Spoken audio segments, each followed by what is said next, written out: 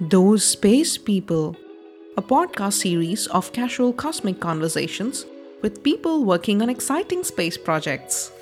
Welcome to Thermal Lens, a special series focusing on thermal remote sensing, created by me, your host Rachana Mamidi, Agnieszka Sozinska, and Jennifer Susan Adams. Agnieszka is currently a research associate at the University of Leicester in the UK and has been working in the area of thermal remote sensing since 2017.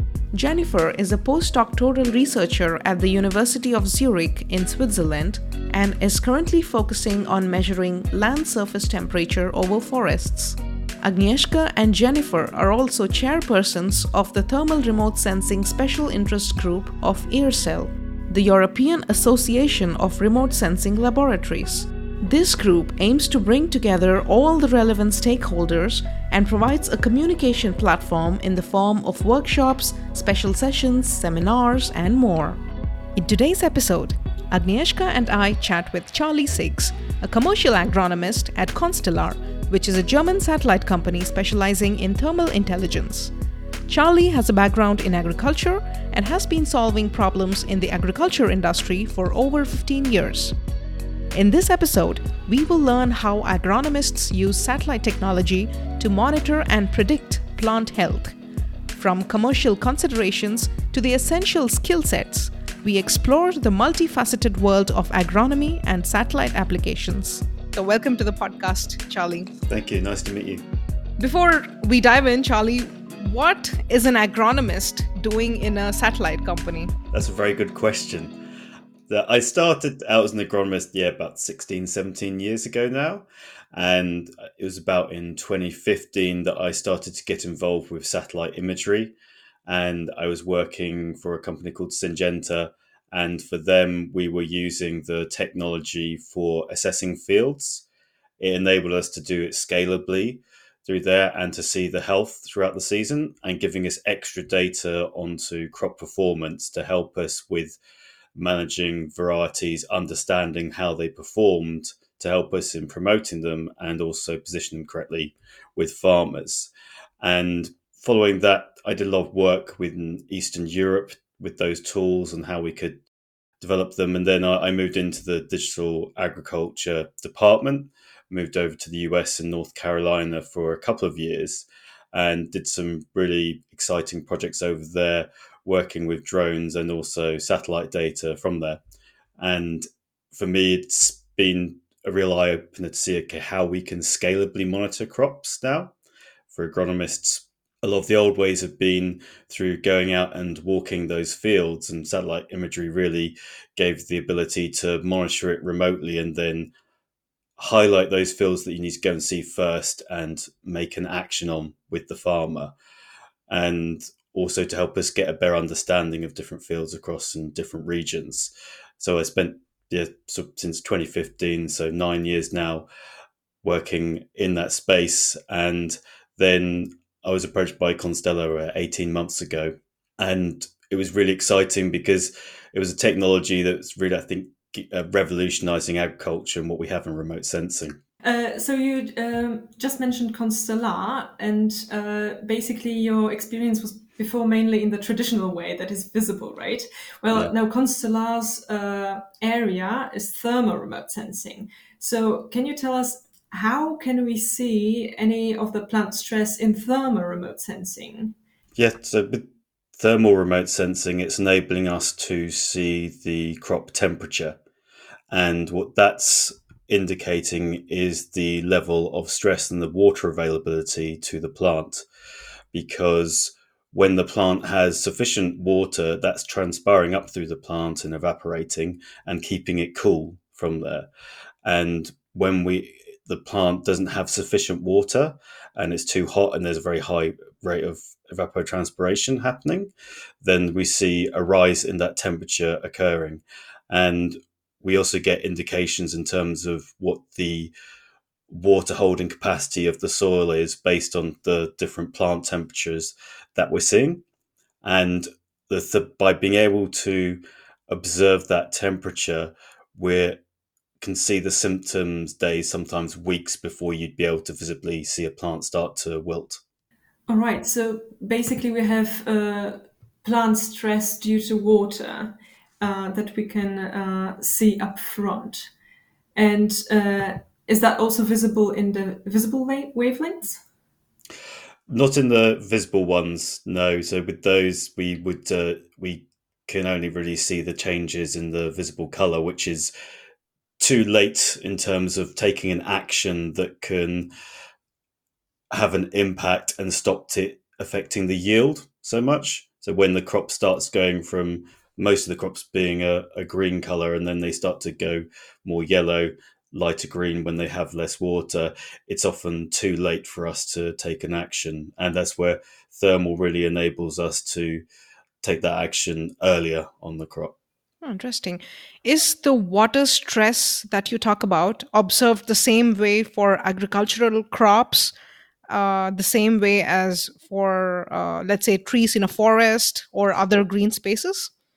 Yes, so with all plants, you will be seeing the same response in terms of temperature and the water availability as well.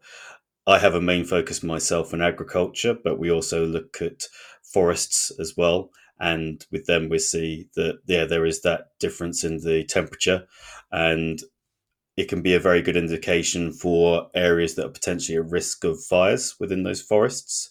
If there's not sufficient water there, then they will become drier and more. There's more chance of those trees catching fire. And a very interesting area, which I've been learning about myself, is with urban heat islands. And you see a big variation, particularly where you have a lot of green spaces. It's much cooler there compared to the actual buildings and other artificial structures that you have in place. That's interesting. You mentioned so many other applications, but before we, go into that direction, what kind of spatial resolution do we need to observe water stress in agriculture? Yeah, so for agriculture, we ideally need at least below 50 meters or so. And this is due to field sizes. And in the big growing regions, the field sizes, you're looking at an area of 10 hectares average size for them. And you want to be able to see the differences between fields because there is variation due to cropping when they plant it, the different variations of soil types across a field, and you need to be able to detect that stress. So below 50 meters provides us with that sufficient resolution to do that. If you go down much lower, there are potential applications for a precision application where they want to do it on maybe a row or a tree by tree or a plant by plant basis. But in terms of the uptake of that technology, it's actually still quite low and it's quite expensive to implement at that level. So it's what level do we need to help farmers transition from what they currently have to a level that's sufficient for their current level precision of application for them. So within the 50 meters, in order to see the less than 50 meters, so that variation within a field, and also to enable scalability across a number of ranges. For the smallholders where they've got fields of less than a hectare or less than an acre, it's going to be not providing them with the data that they require to make so much on the field level. But what we find is in those areas is that their current level of precision is very low, and it's an improvement on what they currently have, especially when it comes to temperature and stress observations within a region. And since you mentioned precision, how precise are we talking about, and what kind of accuracy is usually needed for these kind of observations? Yeah, with the precision, a lot of farming equipment, particularly in big areas, if we're talking about the Midwest of the United States, Brazil, Eastern Europe, some parts of Asia, Australia, those ones, the equipment width can be 36 meters, and that's for a sprayer, as an example.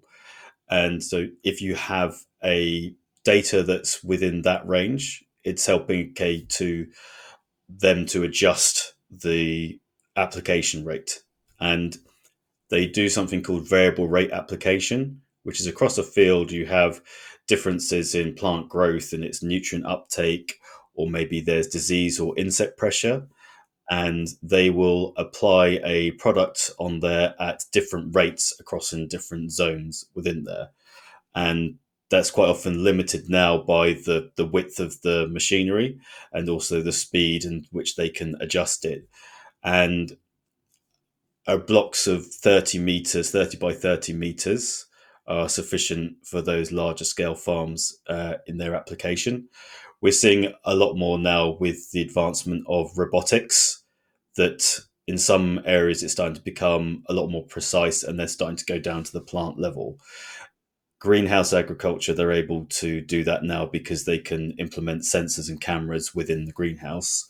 We can't do that in the outdoor field ones, but they are in certain crops which aren't grown over such large areas, such as vegetables, which tend to be in smaller fields and more concentrated regions.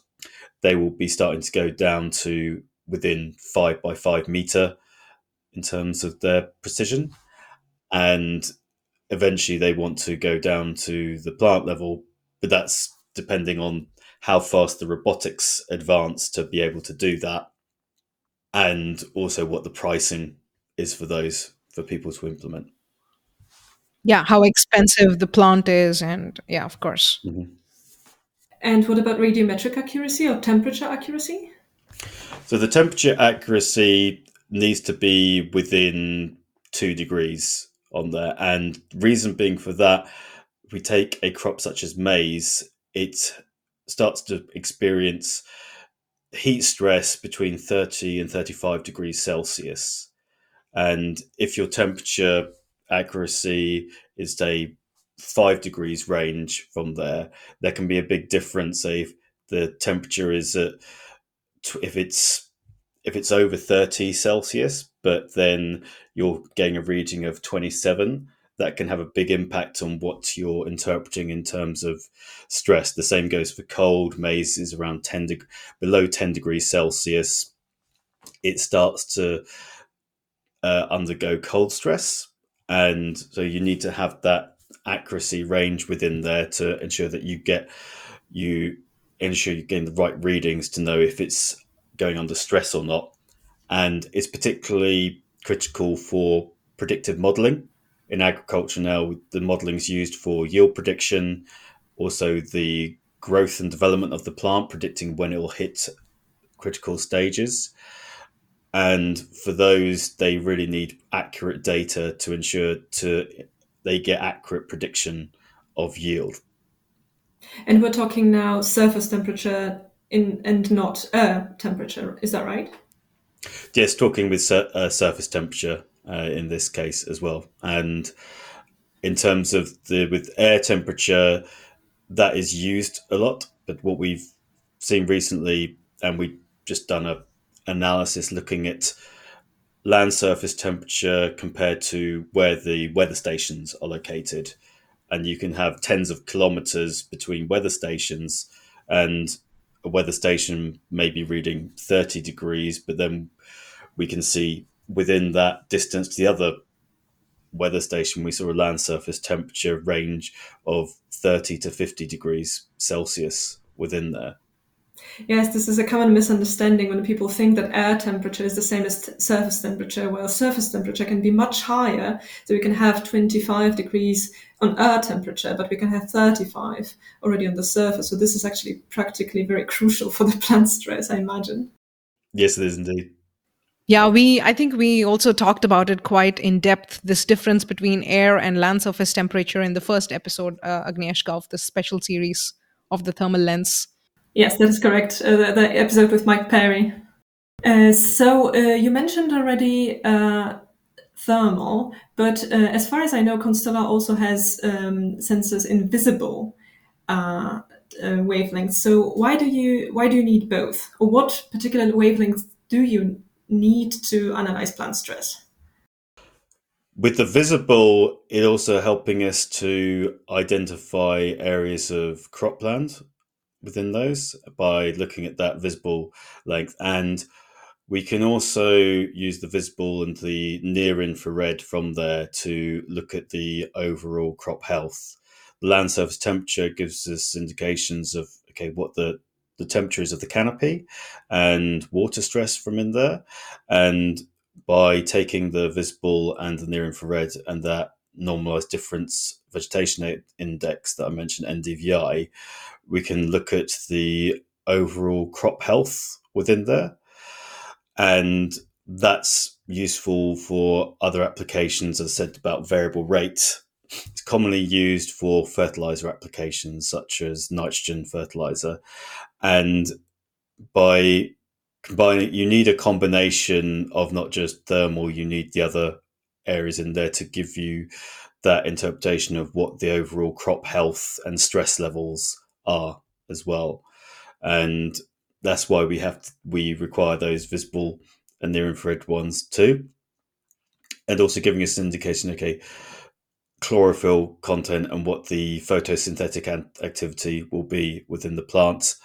And they need to be combined if we wanted to be able to identify diseases or within them, or maybe a insect pressure that's occurring or another. Then you need to have different data sources in order to accurately identify them, which is one of the reasons. And also by having the visible, we're able to, in some cases at requests, downscale the resolution of our thermal data to actually see variability. In some cases, a customer may not want to they may find that the accuracy of temperature isn't critical for their application. They want to see what the variability is across a field. And so they would want to go down to a lower resolution. So by downscaling and providing that at say 10 by 10 meters, we can fulfill the need of that customer in that specific case. So would you use, in this case, only satellite imagery, or is there any data fusion with aerial or in situ sensors? We will use, in some cases, we're working with customers and clients going on a collaborative journey where we're exploring, and some of them have sensors in place. And the sensors we can fuse with our data because there's also need to have that high temporal frequency on an hourly basis in some cases. And by our data improves the spatial coverage of those sensors, and the sensors can improve the temporal coverage that we can provide. And that's going to be critical in order to deliver the data that's needed for accurate observations, such as in cotton, which is a high value crop, where there's a lot of conversations going on about how they can improve water efficiency. A lot of the textile companies want to be able to monitor how much water is being used on a cotton crop. We need to have in-field sensors which are providing that hourly frequency of data, and then combining it with our data to improve the spatial resolution that they have there, and so that there's fewer sensors within it as well. And another case is that thermal data, the land surface, could be used to identify fields and regions of the field where there's a stress event occurring. And an agronomist or a farmer could go out there, they could fly a drone and then take that drone stitched image, which would be the visible and near infrared, and get pinpoint down to several centimeters of which plants and which exact area there are issues. And in some cases, just using that image, they could identify what disease it is or if it's a weed in that region of the field. Charlie, you mentioned identifying or detecting diseases in crops. Is it also possible to predict any diseases in crops? Yes, it is. And that's one of the key things about having both the visible and the thermal within there. And a lot of disease prediction, temperature is one of the key inputs and variables within there. And one of the others is precipitation. And so using those, and you also need historic data about the area, and also to capture data on disease spore movement too. But the the temperature is a critical input into the majority of models out there, which rely on that precipitation and also solar radiation within them. So we have several clients that are looking in how they can use it to improve disease forecasting. Example would be for Asian soybean rust in Brazil, which can cause billions of dollars worth of damage each year and reduction in yield.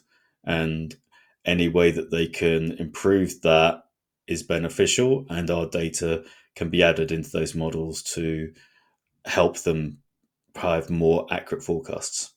That's very interesting. So, to create all these models for detection or forecasting, what is the optimal time of the day to observe plant stress? Yep. So the optimal time would be from around 12 p.m. to 2 p.m. in the day when you have the sun at its highest. So there's going to be the highest level of photosynthesis occurring, and also when there's most likely we're going to observe heat stress in that period of the day. And this holds true across all latitudes. Yes, majority of them. And in terms of, you can also, so the main period is between say your 10 a.m. to 2 p.m. within those period, and the majority is going to be around the in the 12 p.m. to 2 p.m. in the afternoon. And how many observations typically are required per day or per crop season for both forecasting as well as detection and other modeling as well? Yeah, so the observation, it varies according to the cropping and also what the objective is that they have to do.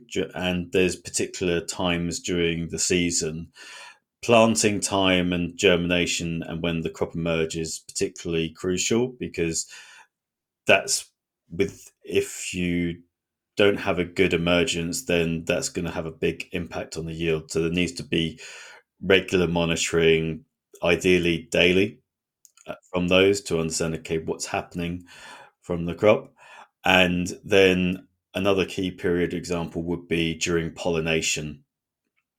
And during this period needs to be understood what is happening to the crop, particularly in terms of the temperature, because if you have too high a temperature, then that affects the pollen, and you don't get as good pollination, which has one of the biggest impacts on yield.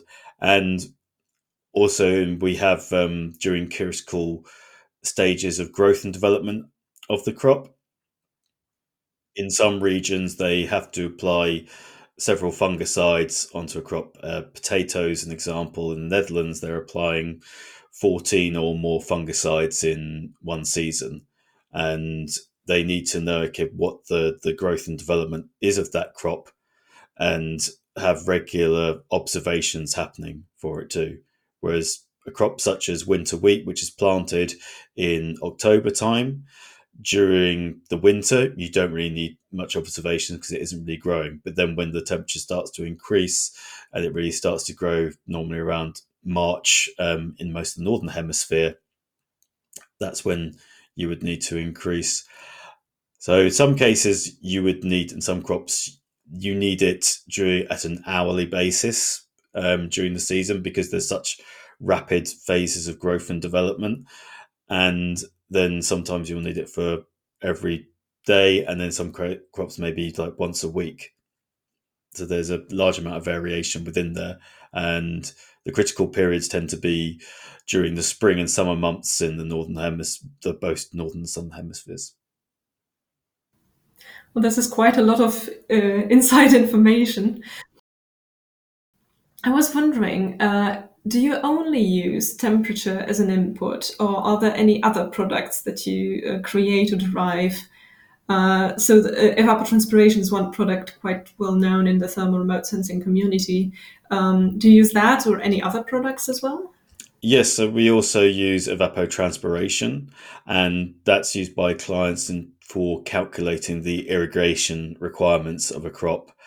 And as I was saying, in terms of a lot of them been using air temperature, but we talked about the difficulties in spatial resolution with those. And what we're enabling is to understand the evapotranspiration rate across a field so that irrigation can be adjusted for the different areas within the field. And the evapotranspiration also gives an indication of how much water is available to the crop. If it's got a high rate of ET, then it has sufficient water available to it. And we recently collected some images, and it was very clear to see, helping identify which fields are irrigated, particularly if you've in a hot area. This was in Brazil. The irrigated fields were considerably lower, and there's a higher rate of evapotranspiration occurring on them. And it can also be used in the predictive models that I mentioned earlier. This is very interesting, yeah. So how about we zoom out a little bit? So we've had already a little bit of a talk here on Thermal Lens about different sensors and different opportunities. And now there are 3 sensors built by national agencies that are coming. That is LSTM from ESA, SPG from NASA, and the Indian-French collaboration creating the mission, which is actually supposed to start the earliest of those 3, that is Trishna. And so if those missions are promising basically a daily revisit altogether because they want to collaborate. So if we have those missions in a couple of years' time, why do we need commercial companies at all? That's a very good question. And we need companies such as Constellar in terms of that you said a couple of years before those missions become available. And we will be providing data that helps us to start to understand LST. And LST, particularly in the agricultural space, we're very early on in the research and development side of this technology compared to particularly the visible spectrum of light. And a lot of customers that we're speaking to, they're only just starting to test and evaluate it. And we can provide that data to them for them to start learning about thermal data, how it can be applied, and how it can best be used. And so when those public missions come available in the data, it's a much smoother transition. And also, we need to have historic data available in order to solve the challenges that we face, because we're seeing increasing numbers of droughts, heat waves, flooding, and which is putting a severe amount of pressure on agriculture. And in order to combat those, we need to have data as soon as possible to understand what practices are coping with stress the best, such as regenerative agriculture. It's enabling there to be more water available to the plant and helping it to cope with stress conditions much better than conventional plough practices, as example. And we need to start accumulating data on that to understand, okay, which are the best methods to help us combat the challenges of tomorrow. And that's one of the key things, is just having that data early. And then when these missions appear, are you going to use the data from these missions too? Is there going to be a data fusion approach? Yes, so our focus currently is on providing that LST data, and we do already fuse and harmonize the data that's currently available, and we will incorporate that with our missions that we'll be launching, and also from the public missions as well, because we need as much data as possible to really get that better understanding. Okay, interesting. So there's a lot of information that is being generated by Constellar towards modeling or towards forecasting or detection or prediction. But at the end of the day, who exactly is looking for this kind of information? Is it the local governments because they want to gain further insights into granting farmer subsidies, or is it farm unions, or is it individual farmers? Who is really interested in this information? It's a broad range of stakeholders across the agricultural industry. Yes, governments are one of the key potential clients of ours. They are using it for understanding what the cropping is across the country, what the stress levels are, and for them, yield forecasting is critical to understand in some countries for food security to know how much they're going to have of the staple crops such as wheat, maize, and also what they're going to have to distribute in terms of insurance out to those farmers and helping them to map it out. In India, for example, they subsidize the insurance there, and in some cases farmers aren't getting payouts because of the weather station to them is 10 kilometers away and not actually measuring on their field where they've actually had stress and had a poor yield for them. And the government organizations also have their own research and advice that they provide to farmers, and they want to incorporate it into those. We see that a lot in Africa and Asia. The governments there want to be able to provide advice, particularly for their agronomists that are out on the ground visiting farmers, helping them to be more efficient as well with them. And also, some areas they want where they're particularly scarce on water, they want to be able to monitor how much water is being used on different farms for them. Yeah, so I was actually curious now that you mentioned India and also crop farm subsidies and crop insurances. Usually in countries like India or a lot of African countries or Latin American countries, the farm sizes are much smaller than compared to, let's say, Western Europe or in the US or other parts of the world. So how does this change the modeling or the techniques employed by Constellar, or in general thermal imaging techniques?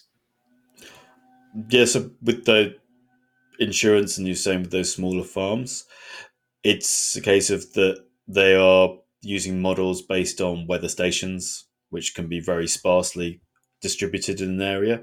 And also, it may be that it's difficult to maintain those weather stations as well. And there may be gaps in the data potentially if there's low level of connectivity in the region that they're operating. And what our data can help is in terms of actually better understanding of what the temperature and crop stress is between those weather stations for them to provide more accurate calculations and then what the insurance payouts are within those different regions. And this is critical because there's a real issue generally across agriculture across the world, and farmers are struggling financially. And there needs to be accurate ways of making sure that they're getting the insurance claims that are representative of their farm, not of a region that's several kilometers away from them.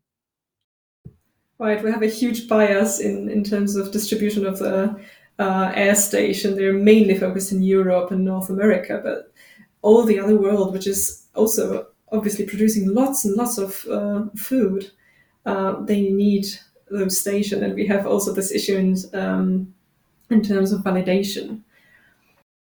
I always wonder how scalable are these applications across geographies, because different geographies come with very different challenges. The local politics are different, the local governance is different. For example, we were talking about small farm sizes. In India, farm sizes are like half an acre sometimes, or a quarter acre, because they're passed down generations, and then at every generation they get split into n number of parts. So it's always very curious to me, the kind of applications we develop, the satellite applications we develop in one part of the world, how scalable they are. So how scalable are thermal applications, for instance? They're highly scalable across in different regions just because it's really providing us with temperature variations across large areas for them.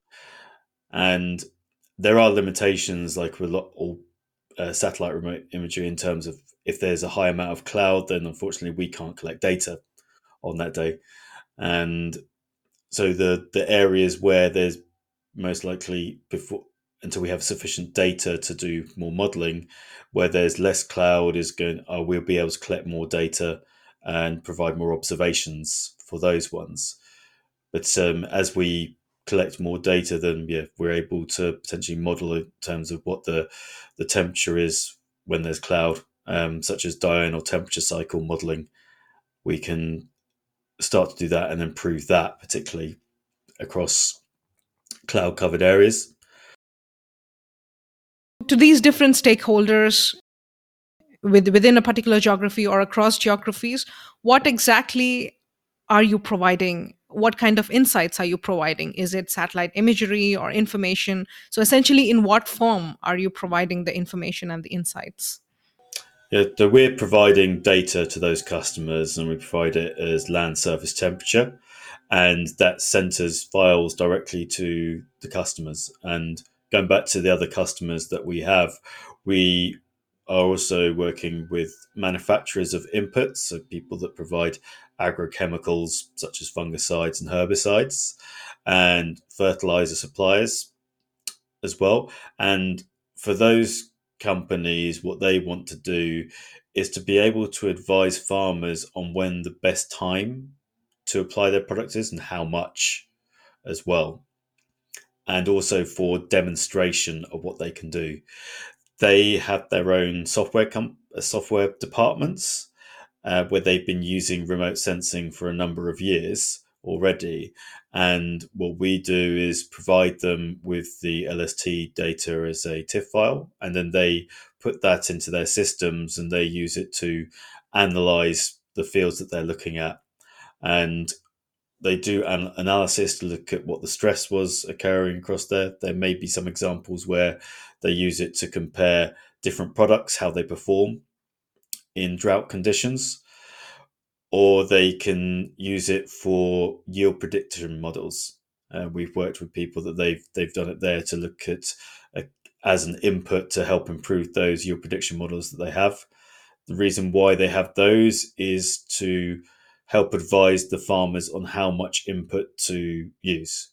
If they've got potentially a very high yield, then they can afford to spend more on inputs, and they want to protect that yield as well. So it's more crucial for them to do. Whereas if it's lower, then there's less of an incline to apply them. And they're also the companies providing seeds and those varieties, and they provide advice based on the climatic conditions of the farm and the farmer's fields. They have algorithms that run an analysis of that, and then look at which, based on their trial sites that they have, which products perform the best in similar climatic conditions, and then recommend those. And the data we provide can be used to help improve the analysis of those climatic conditions for them. And what I mentioned earlier was growth stage prediction of the plant, and fungicides and these other products need to be applied at specific times to get the best efficacy out of them.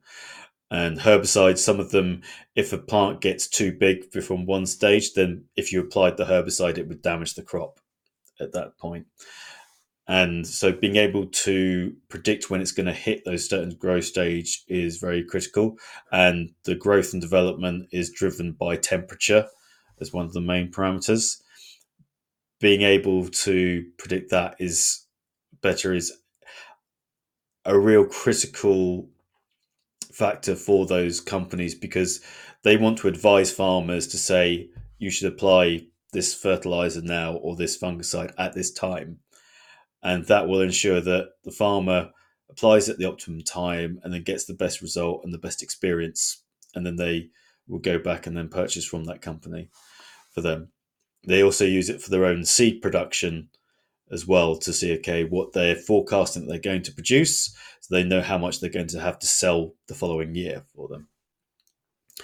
And they're also in countries, those manufacturers sell to distributors or retailers who provide agronomy services to farmers, and they will go out and they will sell the products to them, and they require information to help them with their agronomic services. So when's the best time to go out and check that field? Which fields are maybe struggling, to prioritize which they go out and scout, look around that field to find the problems, and then come up with a recommendation on how to solve them. And they have their own software departments as well. So we provide them with the same type of data, and then they put that into their systems to analyze those different crops within there. And other ones are food companies, someone such as a Nestle of this world. And what they are looking to do is particularly on the sustainability of their crops that they're sourcing. One of the first things they want to do is to identify when they're sourcing particular crops. If we took someone like a PepsiCo with potatoes, they want to know in different regions what the estimated production is going to be, to help them to ensure that they can supply all the supermarkets and other areas with sufficient amount of crisps or potato chips to them. And that's when saying sourcing of supply is a big area, and sustainability. Companies want to be able to monitor how much water has been used for the produce that they're purchasing. And another area is for, I mentioned regenerative agriculture. A lot of those companies are implementing that, and they want to demonstrate the benefits that they're providing to them. And also they are encouraging biodiversity on farms and want to demonstrate that that's having an impact locally. And so that's another area that it can be used for them. And we also have clients who are Earth observation analytics companies who are using this data and then merging into the products that they supply. Wow, that's a variety of stakeholders. So you mentioned a lot of basically applications ranging from financial stability to food produce and farming itself. Are you also looking at other areas? Because you mentioned at the very beginning of our conversation things like urban heat. Are you also looking at in other areas to expand? Yes, we're open to multiple different use cases that customers may approach us with. Urban heat islands is one that we have been looking at, and we've been supplying data to them to identify which parts of a city are at risk of there being heat events that may be dangerous to the occupants' health, and looking at how different structures and vegetation in areas, how that affects the temperature across a city. And even people looking as urban planning, looking for thermal data to help them manage where they build roads, what the structures are they have in place for those too. And other areas we've had people inquiring about for geothermal identification of areas that could be used for geothermal power as examples too. And even look and yeah, so there's quite a wide range of different applications that we've had people approach us to. Another area was looking at road monitoring, particularly for when looking during cold periods and where they need to apply salt grit for when it's icy. And other areas including sort of mining, people looking at using it for assessing potential new sites or what the current output is on existing sites with their reservoirs. And sea surface temperature is another area that people have been looking at too. A broad range of possibilities. Yes.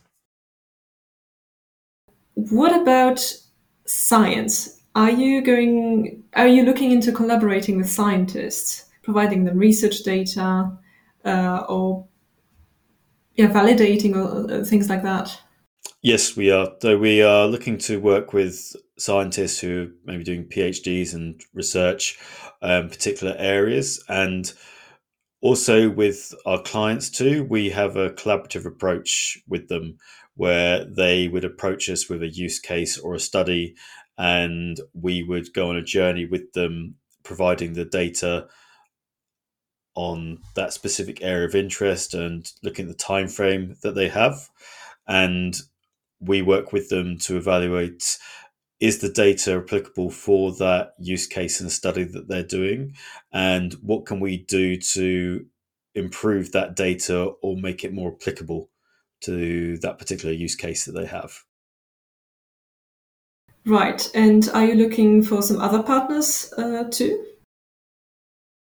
We're always looking for other partners, particularly in the scientific areas and in research, and particularly helping out those ones who are looking to solve particular challenges, say, in as talking about like food security in developing countries, as an example. All right. So how can potential collaboration partners reach out to you? They can reach out to us via our website. We have a contact form on there, and they send us from that form. They can provide us their details, what they would like to discuss with us, and then contact us there, or they can contact us via info@constella.com.